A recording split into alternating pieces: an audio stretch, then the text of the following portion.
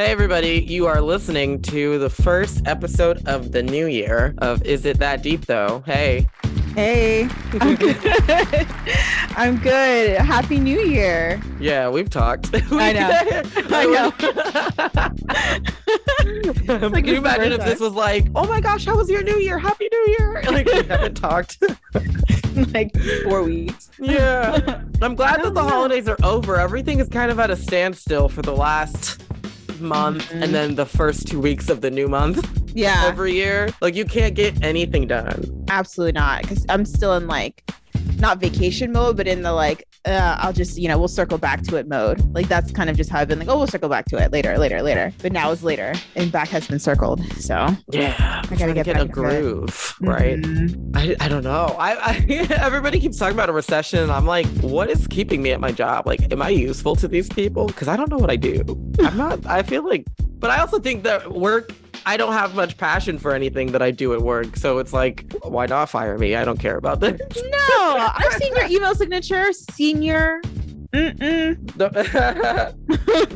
I mean, it's whatever. I don't focus on work. I'm doing really well about like not focusing on work. Like, I'm working on getting my PMP and all that. Yeah. And like making myself more of an asset to these corporations. But genuinely, I'm also prioritizing. Like, I got into reading really heavy in the last 3 months. So like, I have a whole escape. I really enjoy reading again for the first time since I was like a teenager or a kid, and it's magnificent. Wow, man, I love that. It's been actually very inspirational for me because I like love books, and I would always like describe myself as like, oh, I'm a reader, but I just don't have the time to read like I wanted to. And then at the same time, it's like, but you can make the time. It's like, ugh, I know. Yeah. It's tough. What's going on with our book club, huh? I know. It's not gonna come to fruition. It will. Someday. This is on wax right now as record of law that it will. Understand? Someday. Because realistically, like, I don't think you actually have time to read. So if it's hard for us to even pick a book, and then it's hard for you to actually read that book, then we're like, we can't set a book or a date if the date comes and you have to say, oh my gosh, I'm not there yet. Can we postpone it? Like, if we set a date, we have to stick to the fucking date, because I will not stand for continuously pushing back a book club meeting. No, I know that. And the thing is, that's how it should be.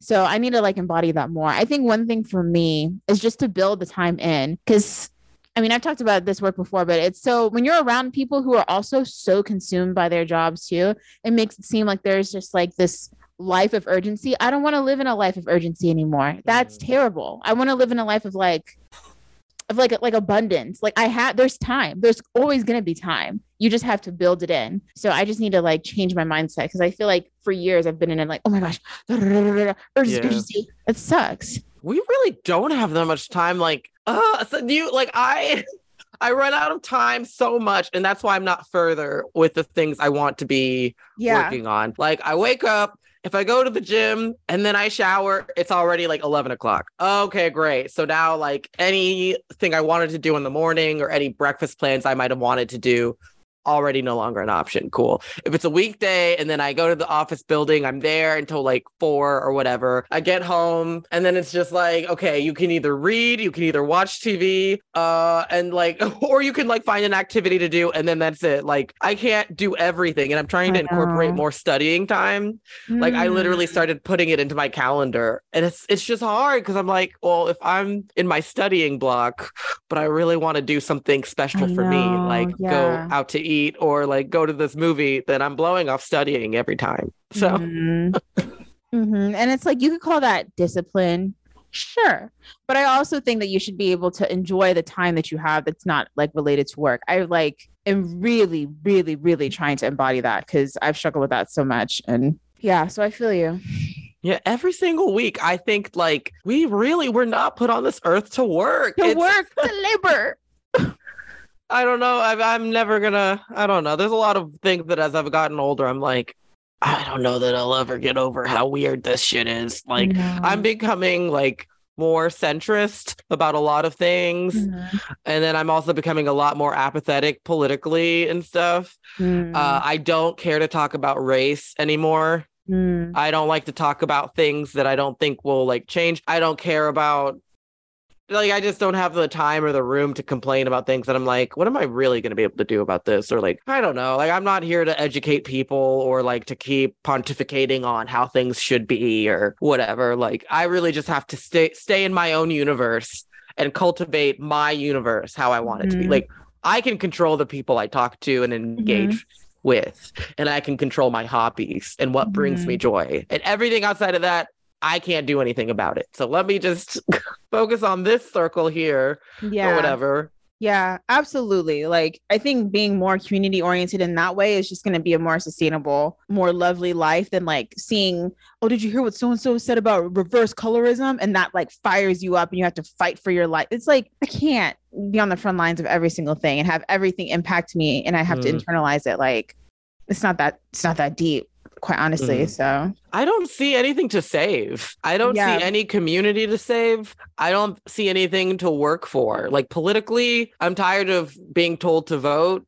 I'll say it. Okay, I'll say it. I'll just say it. I'm tired of being told to vote. And then like being made to think like, this is on you. Like, we got to do this. It's our power. Like, this is our power. And then when the results come out, it's like, bro, I guess most of us don't even agree on this because like the other side won. So like, what the fuck? Like, and I can't even complain because it's like, if people are voting this way, then they want it. So what the fuck? And we can talk about redlining, gerrymandering, whatever the fuck, but it is what it fucking is. I've had people like who are so politically motivated who are like, it's voting. That's how we get our voice heard. And I'm like, no, I don't think that's how this is going to, I don't think if it changes, that's going to be how it changes. I fucking don't think so. And then when it comes to socio-politics and like, oh, the Black community and all this stuff, just after the trial, we the last thing we talked about was like the Megan and it's not Megan's trial, but the Tory Lanez trial. Yeah. And like how upsetting it is to see that the Black community is like divided on this. And it's like, why are we divided about violence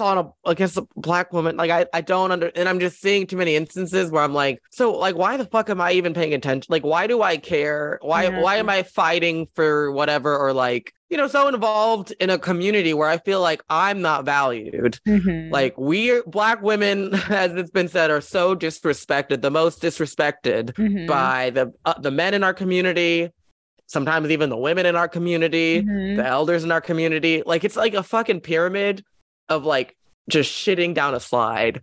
So it's like that visual, huh? I know. It's like fucking Human Centipede. Oh, where, like, God. it's like, I guess, white people and then like white adjacents and then Black men and then Black women / Black gay men and then trans people or Black trans people. Like, it's just like a shit slide. And every group focusing on the Black community, like everybody is just shitting on who they feel they have more power over. Right, exactly. And I'm so tired of it. Like, I'm tired of engaging in it and like thinking it's superior or like special or like something that I can feel identified with when like I'm like, I don't. And maybe this is just me looking too much at like neighborhood talk comments and like fucking the shade room and like, most of us don't think that way. A lot of people do. Like during the holidays, I don't know if you weren't there when we were talking about it, but like seeing like people that are like family friends going up for Tory Lanez. It's not, these people are just like online in someone's basement. They are your brothers, sisters, some sisters, cousins, uncles, brother-in-laws. Like, they're people, they're your friends of friends. Like, they're close to you. So it is very real. And so anyways, that's just how I feel about that. And I think that is very, very real. And I feel like that's also said but not said. And I feel like the community needs to take a step further. It's like, okay, if we do not operate under collective action, which sadly in a lot of instances the Black community has not done. There have been instances where the Black community has, but there have instances that they haven't. If we don't operate under collective action, then we're going to see things like this where people are not even going to want to be participate in the community at all. Because it's like, why should I participate in a community that doesn't value me, where you're hearing people blatantly like just spew misinformation to support their agenda? and this, that, and the third. It's like, don't you guys think of the consequences of like sitting and talking about like, well, you know, I don't care what happens. Tory Lanez innocent. He's innocent. Da, da, da, da. It's like, okay, so he walks free. What else is there are going to be other consequences to that? Do you not think about that? Does that not come to your, I guess it doesn't, but it's like, I don't know what all these DJ Academics adjacent people think when they make these comments, and just so for what? Yeah. It's a shit slide. It's literally, this is our chance to exert, you know, oppression on Black women. Like, let's highlight that it's a Black man. Oh, you want to send a Black man to jail? Oh, so you told the cops on a Black man? Like, oh, he's Black. And I'm like, but it's a Black woman who's been hurt. Like, but that doesn't matter. Oh, she a liar. She a hoe. She's horrible. I wouldn't have defended her either. I would have, like, she lied about sleeping with him. Like, okay, so where does that fall on the scale of this whole situation when she was shot? We're not talking about the shooting as much as we're talking about her lying about sleeping with him. Right. Or whatever. And I still stand on, like, I don't identify with Megan too much. And like, I don't think she's perfect or great. I mean, I don't want to say she's not great. I don't know her. I couldn't be friends with someone like that for many reasons or whatever. But in this specific situation, I think that what matters and what's important is clear. So like how people are highlighting things that don't matter. And I, again, like if he had done this to a white woman, this would have played out very differently. Like, I think he would have just gone to prison like immediately, and then people would have been like, damn, well, he shouldn't have done that. Like, if he shot Kylie, nobody would have been like, Kylie lying. She was sleeping with him. Like, they would have been like, oh, damn. Well, he's going to prison. Like, I don't know what else to do, but like too bad. Yeah, I think it's like, again, that there's like no collective action happening about that. And some, obviously not all, but some of these men are internalizing the situation as if they were at the party themselves, or they had been scorned by Megan. Like, they see themselves in Tory Lanez, in Kyrie Irving, like they feel like they're personally being attacked. It's like, that's not the case. So how can you separate, you know, your mother from Black women when it comes to like, oh, I would never, you know, be with a Black woman, this and the third. Like, weren't you raised by your dark-skinned mother? Yeah, but so you can separate those two, but you can't separate yourself from Kyrie Irving. In fact, you think that you are him, and that any decision and action he makes is aligned with what you would have done. Anything that's an affront against him is an affront against you personally. Why is that?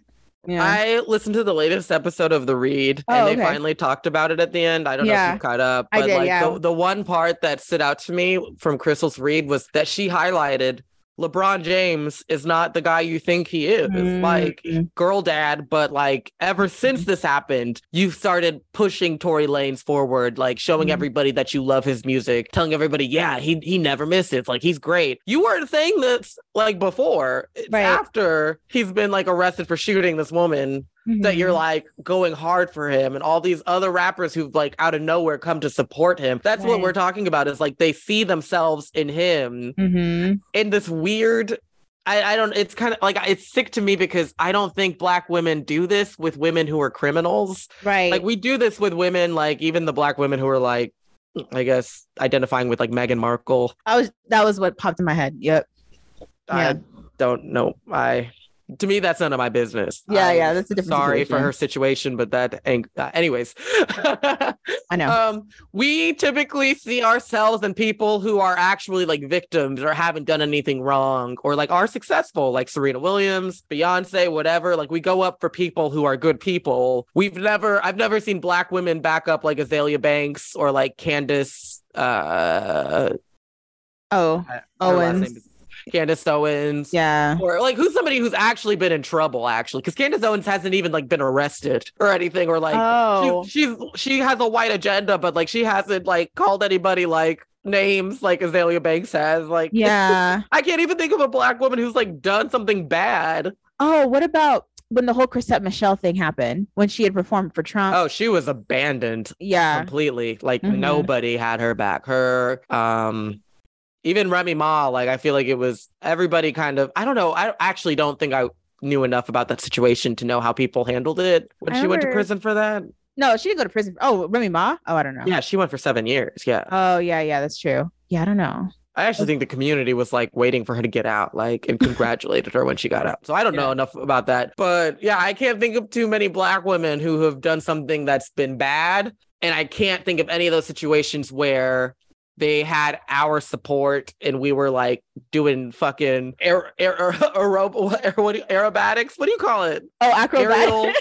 Aerial twirls and shit and contortions to be like, well, actually, there was no DNA found. So like we don't make up bullshit to be like, but she wasn't wrong. Like we don't do that, but Black men do that like crazy. And I'm like, why? I don't know. Let's talk about something else. Yeah. I'm never going to talk about this type of shit again. I swear. Like, I don't want to talk about race. I really don't. Because it's like, what's the fucking point? Like, we're just like, I hate when all I can say is something negative. Like, then I just don't want to think about it then. Oh, let's talk about this thing. So I was thinking recently about like the instances. So I have an Instagram again. I just made one. Okay. I made it while I was like in bed over the weekend. And just because I want to stay connected to people who don't live where I live, like people that I meet in passing. I lost a lot of connections after Afrotech because nobody's texting anyone and people don't talk through LinkedIn. So whatever. But anyways, like, so Instagram will like remember it uses your phone number to be like, hey, remember that person that you kind of had a crush on 10 years ago? Screaming. Bam, here's their profile. You want to follow them? Like shit like that. To where I've been like getting a lot of like seeing names and like pictures blasts from the past. And it made me think like, I guess I don't know if I'm coining this phrase, but like emotional splinters where like the same way to where like as a kid growing up, like you get splinters in your fingers or whatever, you try to tweeze them out and sometimes they don't extract fully, like they break off. And you're like, oh my gosh. And you can like feel it. And the next day, some skin has like grown over it. Like even glass that I used to like get caught in like my finger that I couldn't pull out. And then it's like skin grows over it and you still feel it and it becomes less painful. And then eventually like absorbs your body, like absorbs it or whatever. I was thinking about like situations with people or just people in general that like, it's like that fucking splinter where like it's still sitting there because when you see them, whether it's online or in person, you have a reaction to it. Even if it's not like painful, it's like you still have that reaction because it's still been sitting there. You just like healed over it. Right. So it doesn't affect you in your day to day, but it's still sitting there with you. And sometimes it is literally like shrapnel, like it's how sometimes people can get shot and like they can't pull the bullet out or it's like shrapnel and they can't get it all out. So you just got to heal around it and it'll always be there or whatever. Right. And so I wanted to like, what do you think of this? Like situations, people where you're like 5 years, 7 years, 10 years has passed and you're like still like affected, even though you're not like you're not upset about it anymore, but you're still like something that I'm thinking about, I guess. Yeah, no, that's a great topic. And I will say I got a sneak peek of it because I read your blog post. Oh, damn. So, I get the email notifications. So whenever you post, I get an email. I guess I knew that they sent email. I didn't know for sure that they sent email notifications. That's kind of embarrassing. No, it's good. I like it. It's good. So I was like, I understand. It was briefly written, by the way. So I understand the pros behind that statement. I think that that's a great way to describe that situation, or I guess that experience rather. I think the first thing that pops to mind is like almost similarly like old crushes or things like that you see pop up on your feed or whatever on Instagram and it's like them with their wife or something. It's like, oh, that is just so interesting. It's like I don't feel bad or anything and just like, oh, good for them, but it's just kind of like, oh, it's just interesting to see that, you know. What's another thing? I think there was once where I had come to Austin to visit you, and on my way home I went to campus just to like walk around because I just felt like I wanted to, and I went past Burdine, which is a hall on UT's campus, and I just remember having like a really like rough conversation with somebody there where I just like expressed I was very vulnerable, and they looked at me like cooked rice, and I was like, whoa. This is embarrassing. Let me explode. So I walked past there and I just felt like, even though it's been like 10 years and again, don't know where this person is, years have passed. I don't feel any type of way about it, but it kind of hits you at a wave. So maybe that's like if you have an emotional splinter and it like you bang your finger against somewhere and you don't even realize the pain is still there. It's just like, oof, like, that's interesting. Yeah. When I think of like healing over something, there are certain situations that I have moved over past or whatever because I actively did not fully deal with it because I like just blocked the person or just like program myself to like not think of them, to focus on other things or whatever. And so then that's how like when they pop up, you're still like, oh, I never really fully I guess, dealt with that. And I started thinking, like, though, is that a thing? I mean, I guess I'll talk about some of the points that I made in the fucking blog post. Since you already know what I'm I know kind of thinking. It's like, I used to think, like, when you couldn't get someone off your mind, like, that's how you know. Like, that's how you know they're the one. Like, if you still dream about them, like, 2 years later, like, that's how you know. And then I was like, nah, dreams don't mean anything. Like, that is not indicative of anything. Like, it's I don't know what it is. And then I was like, well, it's still on your mind, though. So, like, that means you haven't worked through it. You haven't done the work. You should, like, figure out how to work through it. But now I'm older, I'm kind of like, I don't know that it's necessarily that you're going to be able to work through everything. Like, I've talked about certain people ad nauseum at length for years. So, like, ain't nothing else to talk about. Like, I'm not going to rehash the same fucking thing over again. And I guess if I went to therapy, I would talk about it. Maybe but not as I would have, like, 3 years ago. Like, a certain person that I've dated that really affected me. When I was in therapy at the time, I talked about them. Like, they were the center of the conflict. But I think if I went to therapy and brought them up, it wouldn't be about them. It would be about what they taught me about dating and how it changed my outlook of a lot of things. And I don't know, to this day, I don't know why I still get like like my heart, like a fight or flight response. If I see their photo, I still get it. And that's what I mean is, like, I've done the work. I thought, like, no, I was not obsessed. I'll delete that. I was really emotionally invested in this person. Yeah. Right. Because I did not like myself. And that's something that a lot of us do. You focus, maybe you're not having a good time in life, or you just don't like yourself. So you cling to the things that you see in them that you wish you had. And that's how you get so emotionally involved in somebody who probably treats you like shit or just isn't nice or whatever. Like, you grow up and you look back and you're like, oh yeah, I would never date someone like that now. Like, we wouldn't have gotten very far. I have higher expectations, and I know my value because I think that I'm fucking hot and that I'm a really cool person to be around. But then when you still see their photo, you're like, I know.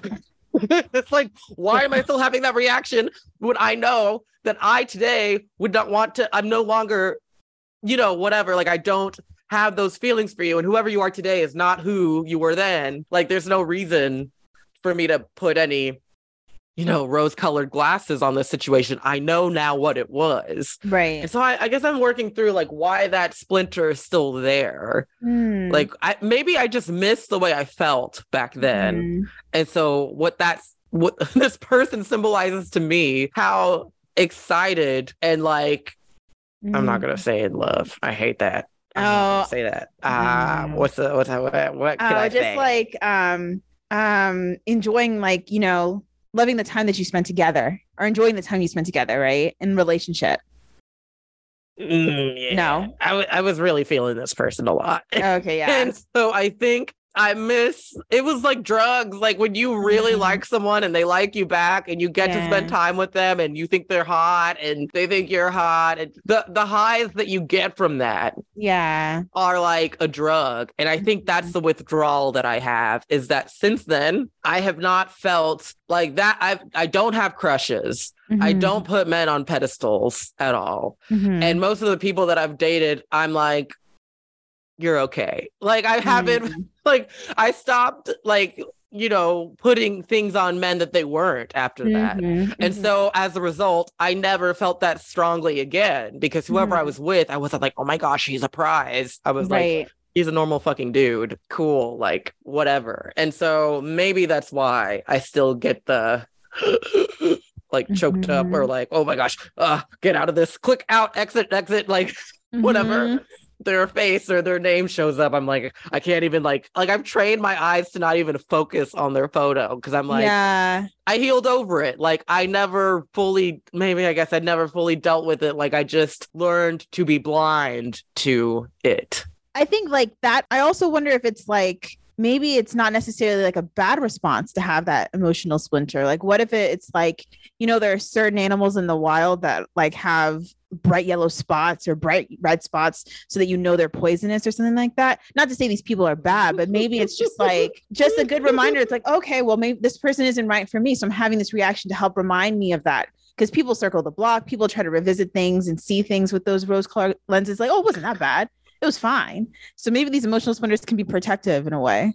You said he's poisonous, and that's why you have the fight or flight reaction. It's your brain is telling you to run. No, that would not be very mental and professional of me. But I wonder if it's that. And also, I think it's okay to approach or like be exposed to those things that we tend to avoid at the same time. Like for me, I don't go on Instagram that often. I maybe post like twice a year or something like that. And the reason why growing up, I didn't go on, it's like, well, I don't want to see somebody doing this. I didn't want to see someone living like their best life or seeing someone who I liked with somebody else or something like that. And there are certain things, I think I even have something blocked on Twitter. So I don't see this one news outlet, because I know someone who used to work for an affiliate. It's just so this is me and my mental illness or whatever. But I need to stop doing that and just approach it, because with time, I'll be able to cope with that initial sting and just like let it run through me. So I think there's pros and cons to that emotional splinter in that sense. Yeah. I think it is a little bit actually what you said. Like now that I'm thinking about it,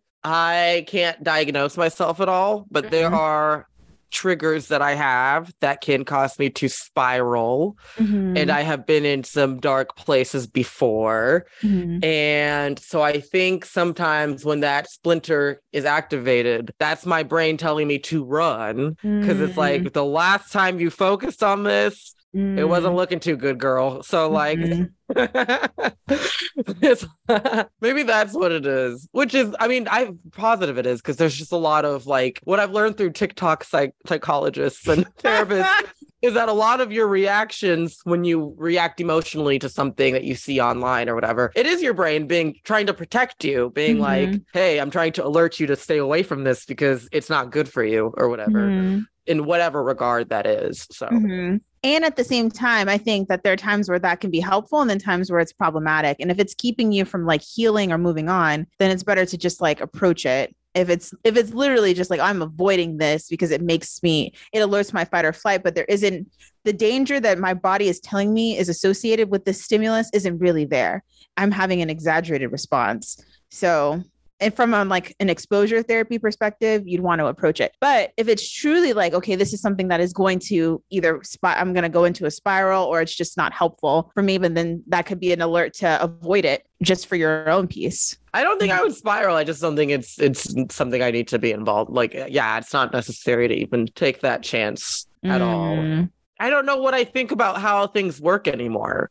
Like, we grow up on fucking fairy tales, and then our parents are married and they got married when they were like 25 or something. And so you go through life with this roadmap or whatever, like, oh, at this age, I'm supposed to do this. And at this age, I'm supposed to do that. And this. And then the fairy tales are what delude you into thinking this means this. So this means I'm almost at this road mark or this landmark or whatever. And so when you realize actually a lot of that is just made up and not true, and you really like everything is really arbitrary, like you really can't plan certain things, it's just going to happen or it's not. I don't know, it kind of makes you I don't know where I'm going with this, but like I have no expectations, and it made me really depressed for a long time. And then it's just kind of is what it is. Like I'm fucking on this floating rock. Like I don't know what to say. I think it's like that, and I may have mentioned this before, but that difficulty to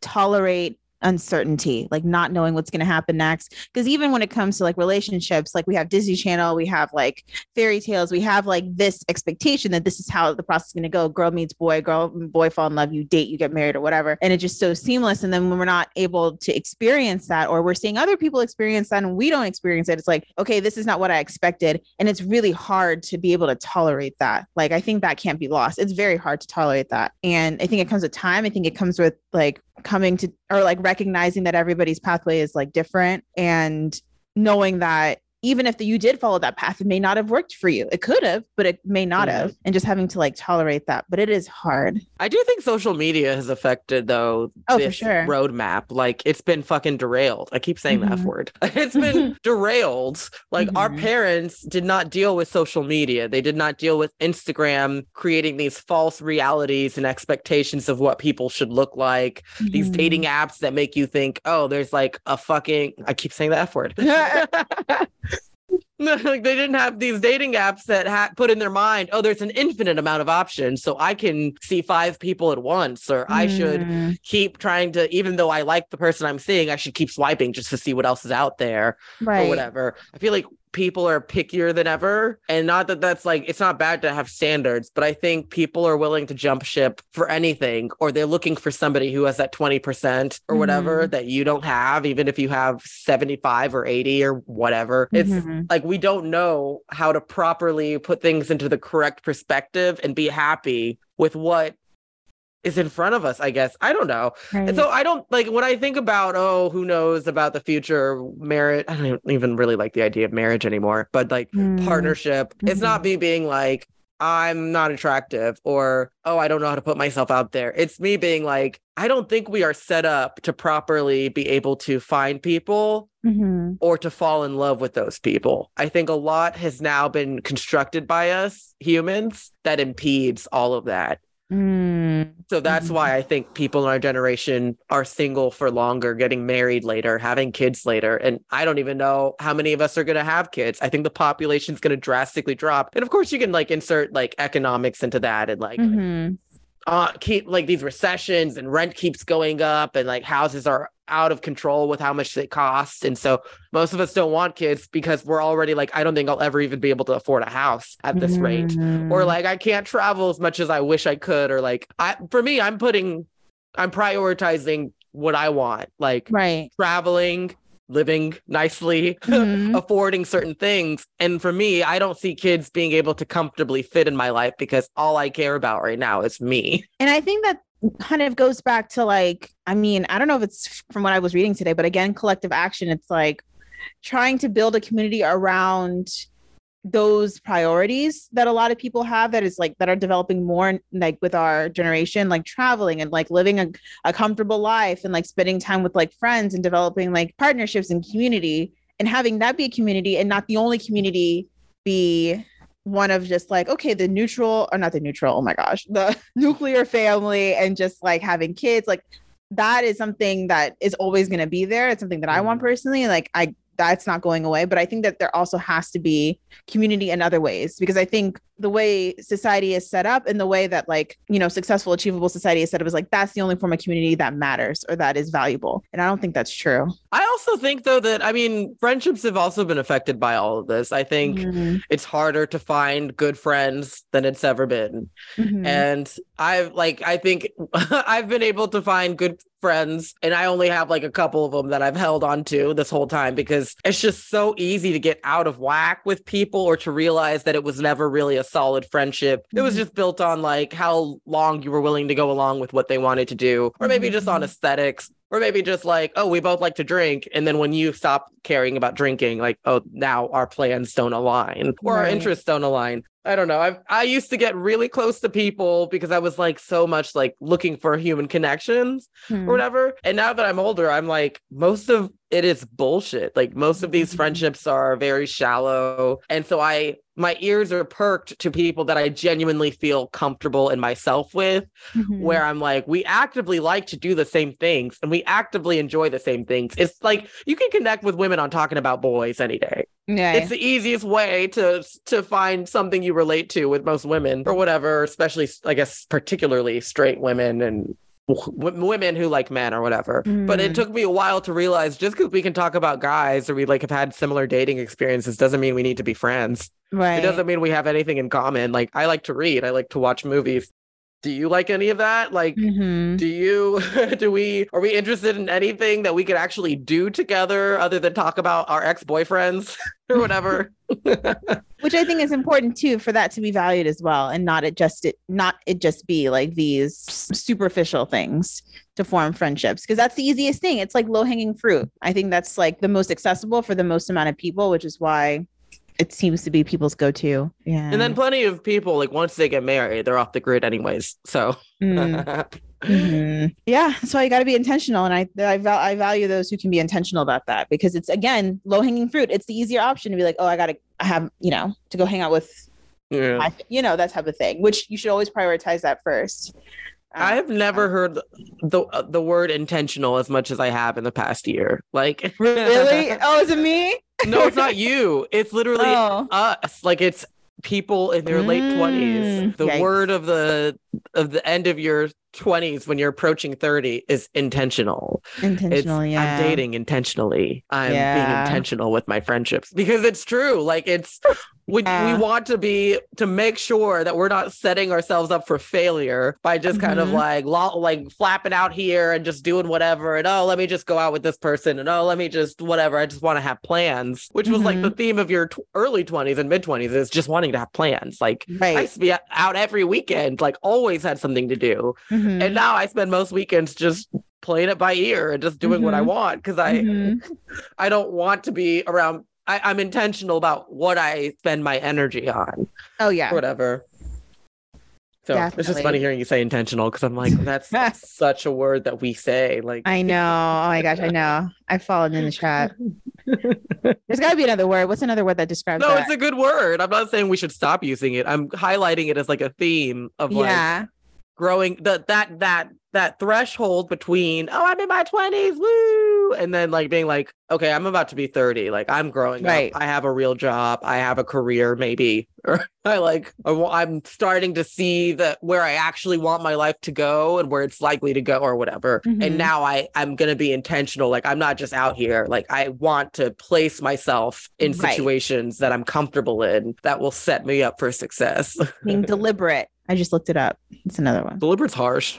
Oh, like deliberately. You deliberately disobeyed me. It's like, oh God, that's another trigger. It's like, sorry, you deliberately disobeyed me. And then he just start crying on the spot.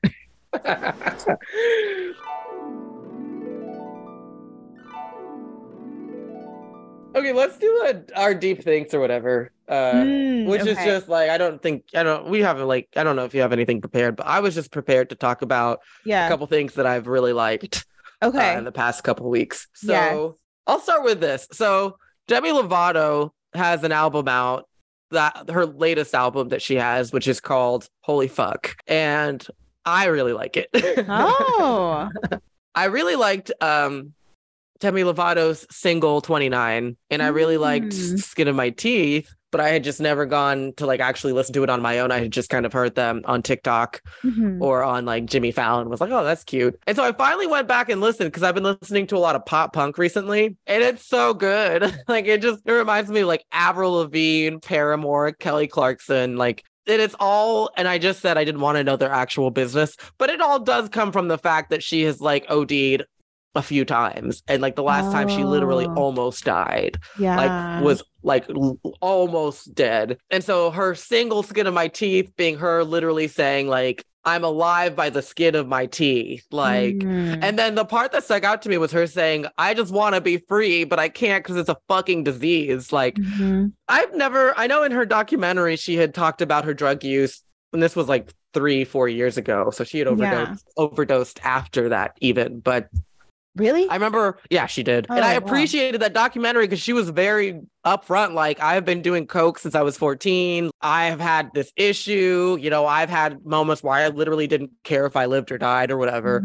And, you know, that's when she was promoting that album, like, baby, I'm sorry. Oh, yeah. I'm sorry. Like, she had changed her. It was almost like gospel pop or something. Yeah. Like, it's like, did Kirk Franklin produce this? Like, but anyways, like she was honest about it then, and then she ended up ODing again. And so with this album, it's her being like, I'm not doing pop anymore. I've never enjoyed doing pop. I've liked punk pop. I've liked grunge. I've liked rock music, but I was never like allowed to do that. Like she just basically followed what her team would say and where she ended up doing all this like pop music and like wearing leotards and stilettos on stage and doing choreography, like just trying to do what they were telling her was it. But she never felt comfortable. And so for her to finally be like, this is the sound that I've always wanted to do. Like it's reminiscent of like La La Land. Old Demi that was like punk pop influence. And there's so much realness in like she talks about her drug use and is like very real about it, to where I'm like, I feel like a lot of your peers are probably drug addicts, but they would never frame it that way. Like to them, they'd probably be like, Miley's probably had issues with drugs. They say Justin Bieber and Selena been having issues with drugs. Oh, damn. Have you seen, there's like a video floating of them like in like Skid Row in LA, and people were like, celebrities only come to Skid Row when they're trying to get like meth. Oh shit. Like you're literally in the hood in LA. There's no reason for you don't know anyone here. There's no reason for you to be here other than to like to pick up something, you know. That's crazy. You don't have someone do it for them. That's what people said, but I also feel like if your team doesn't want you to be doing this, you're probably trying to hide it from them, you know, or whatever. Or if the connect you have is like, you got to meet me down here. Like, I'm not coming to you today. I'm too busy. If you're addicted, you probably would go anywhere. I just appreciate her honesty because none of her peers will ever admit that they've ever had issues with drugs. All the times that like Selena Gomez has gone to rehab and it's always been like for depression. It was like, is that it? Just depression, like nothing else? Or like Lindsay Lohan, even as far back as that, like, oh, she was just suffering from exhaustion. Right, like, to have her actually say, this is what it is. There's not a drug I have not done. Congrats to Demi Lovato. Like, I didn't know I would be a fan. I don't think I'm a fan, but I like the album. I wish I would have.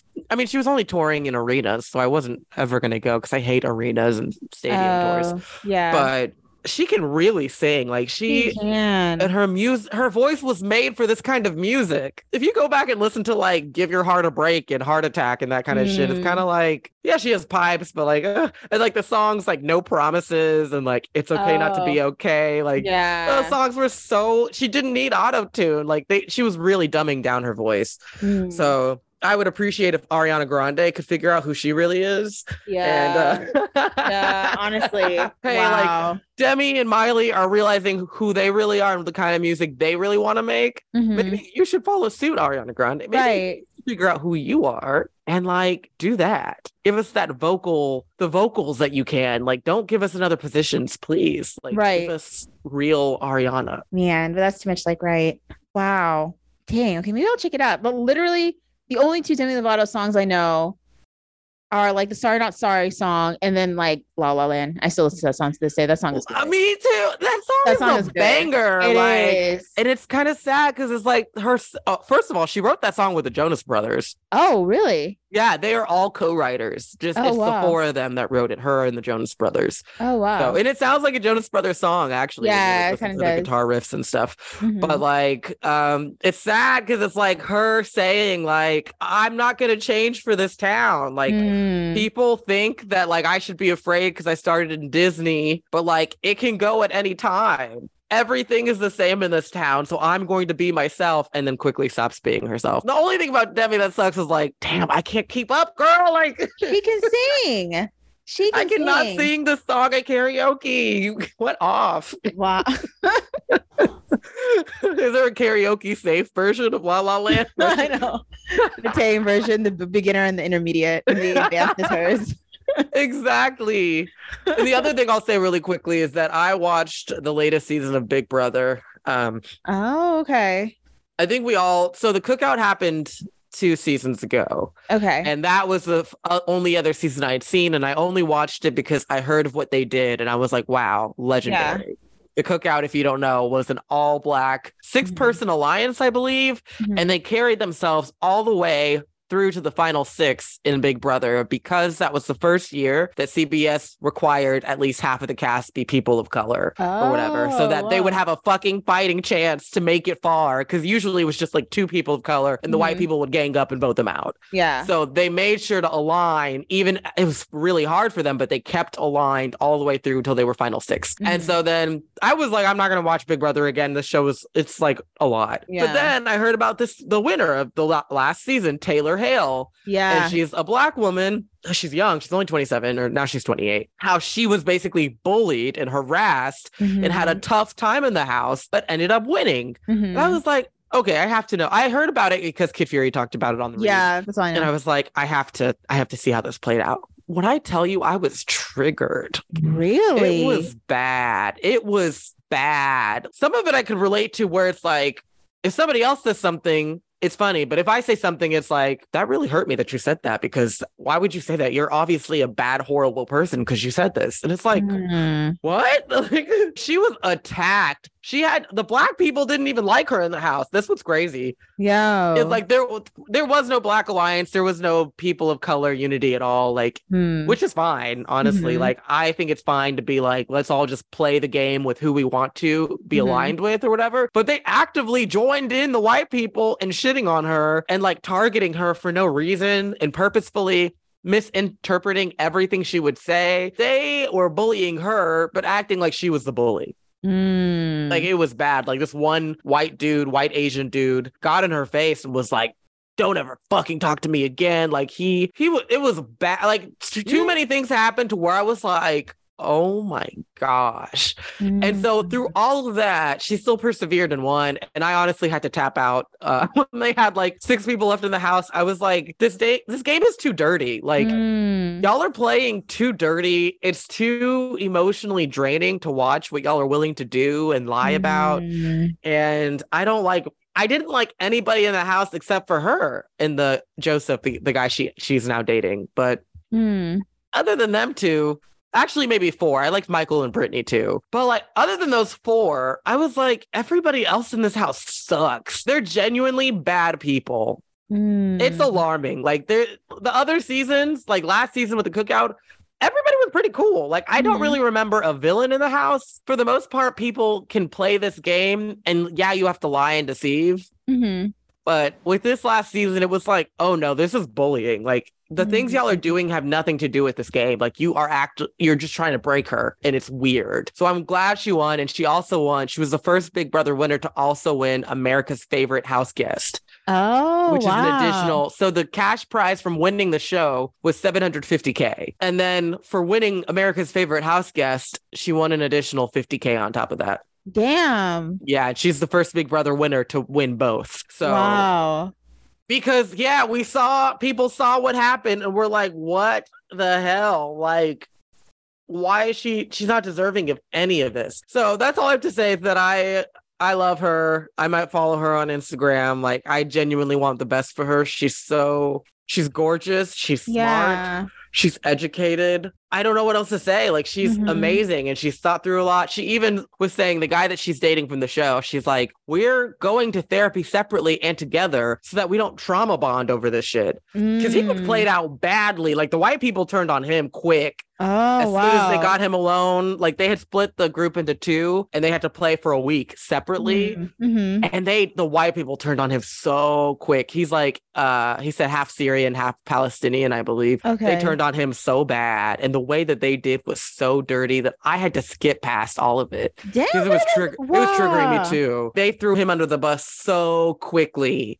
And as soon as they got him alone, and I was like, oh. So I could see why she's like, I don't want us to trauma bond. Yeah. Over, like, we feel inseparable now, but we need to deal with this shit in therapy alone and together so that we don't cling to each other simply because of the trauma we went through. On Big Brother. Wow. Oh my gosh. You couldn't pay me to go to Big Brother. No, I don't know anything. I only know the cookout thing. And then from what Kid Fury was saying about this winner, but I've never watched Big Brother. To be honest, it kind of scared me because I thought it was like, it's like the titles from that George Orwell book, 1984. And that book, I read it in high school and it scared me. So I think that's why I was just like, just like the fact that it's called Big Brother just freaks me out. But the only point of the show is that you're in the house, is tricked out with cameras, and you got to stay and be the last person standing to get the money. But there's like a lot of challenges. Oh, okay. Yeah, the challenges are different. Like, some of them are physical competitions, some are mental competitions, memory based, some are like mazes. Sometimes it's like a puzzle. Like, so anybody can really do, like, anybody should be able to win. Very much. Okay. And she proved that by winning, because she only won like 2 head of household competitions, but the moves she made weren't like big by being a beast at competitions. It was like the influence, the way that she was able to go from like literally everybody hated her to like winning them over and showing them like, I'm actually a good person, to where they were like, okay, let's not get rid of her. And she like instilled in them, like, you can use me as a tool. Like, I can be a number for your alliance. And so they started bringing her into their alliances. And then she gained enough influence to be able to like plant seeds so that people would change their strategies based on like sometimes what she said. And so, and then you have to look up her Big Brother speech. It was like, it was breathtaking and perfect. And she almost unanimously won. She won like 8 votes to 1 vote or whatever. Wow. And I mean, I think it moved everybody because it's the one time where we see somebody, like, it's almost like a movie, like to see somebody get kicked down so hard for so long and then to see them triumph. Not only did the people who bullied her vote for her, but America voted. Like, she won 2 times over. Wow. So we don't get a lot of wins like this, us Black women. So. Oh my gosh. Dang, maybe I'm like looking it up now. I'm just like, wow, that's so interesting. Yeah, it's on Paramount Plus. That's how I saw it. Oh, really? Dang. You know what? I might have. We'll see. I'll find a password somewhere. Yeah, they're in that house for like 82 days. Oh my gosh. Yeah, it's a long process. I don't know how she held. Like, she had to be smart. Like, she knew. Like, she could have been like, fuck y'all. She could have, gotten angry with them. She could have been like, there are certain people I will never work with because they were mean to me. But she knew, like, I have to work with these people, so I will let bygones be bygones. Like, I need to make them like me, so I will put in the work by spending time just talking to them, letting them get to know me, so that if they end up in the jury, they want to vote for me. Like, that's why the other guy that she was up against, he was like good at competitions and strong and stuff like that. But like, he didn't do enough jury management. And when they say jury management, it means, have you talked to these people individually? Like, do they know you? Do they like you? Are you still in a good space with them? If you send them home, do they still look favorably upon you, even though you sent them home? He didn't do any jury management. So by the time he was in final 2, they didn't give a shit that he'd won competitions. The questions they even asked him, I was like, they don't like you, dude. Like, they're not going to vote for you. That's so much. Oh my gosh. So much strategy. That's crazy. Wow. Yeah, and of course, like, the misogynists are like, she was carried. Okay. And, she slept her way to the top because she had like a romance towards the end with the other guy who was in final 2. But I'm like, she said in the beginning she had a crush on him. It's not like she pulled it out of her back pocket to secure her spot. It just naturally happened. They were in the house for almost 3 months. Okay, people kiss. Get over it. Right. The Black men are the ones who are mad at her, are like, she didn't deserve to win. She got carried. She slept her way to the top. And I'm like, oh my gosh, y'all are so mad, huh? Cry harder. Mad. Like, did you jump on Big Brother yourself and direct his, like, why are you? I just understand it. She was literally on the block, the bottom 2, 6 times. Like, who else? She did so much work. Like, it's how you can not see that she literally finessed her way there and did work to get there. How you can just think she was carried. Anyways, so that's what I'll say. Do you have something? Ooh, I know. I have just one thing, and I'll keep it brief because I know we're cutting on time. But one thing that I really like now is a little known fact about me. I love the circus. I've always loved the circus since I was little, and I'd been to the circus like once. I think I was in like the 4th grade. A family friend took us to the circus, and then when I was a camp counselor, like one of our like activities was to go to circus, and I was like a freshman in college, and I just love it so much. And I've always wanted to, like, I learned how to juggle because I loved the circus, so I'm taking like aerial yoga classes because it reminds me of like circus stuff, and I'm going to take trapeze classes. So everyone listening, follow your dreams. Like, you never know what's going to happen. There's flying trapeze classes here, so I'm gonna take it. And like, that's amazing. Just follow your dreams.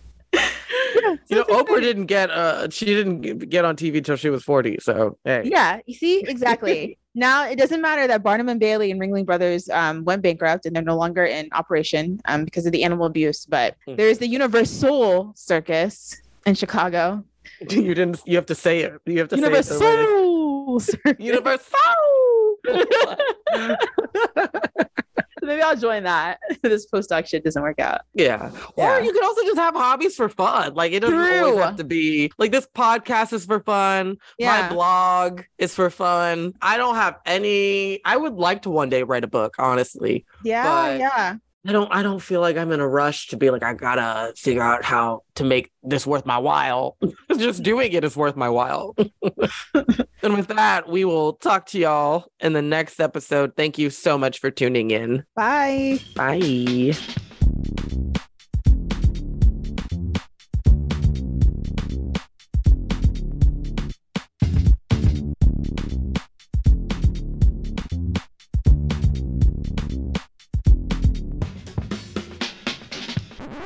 You are listening to a Young Hag production.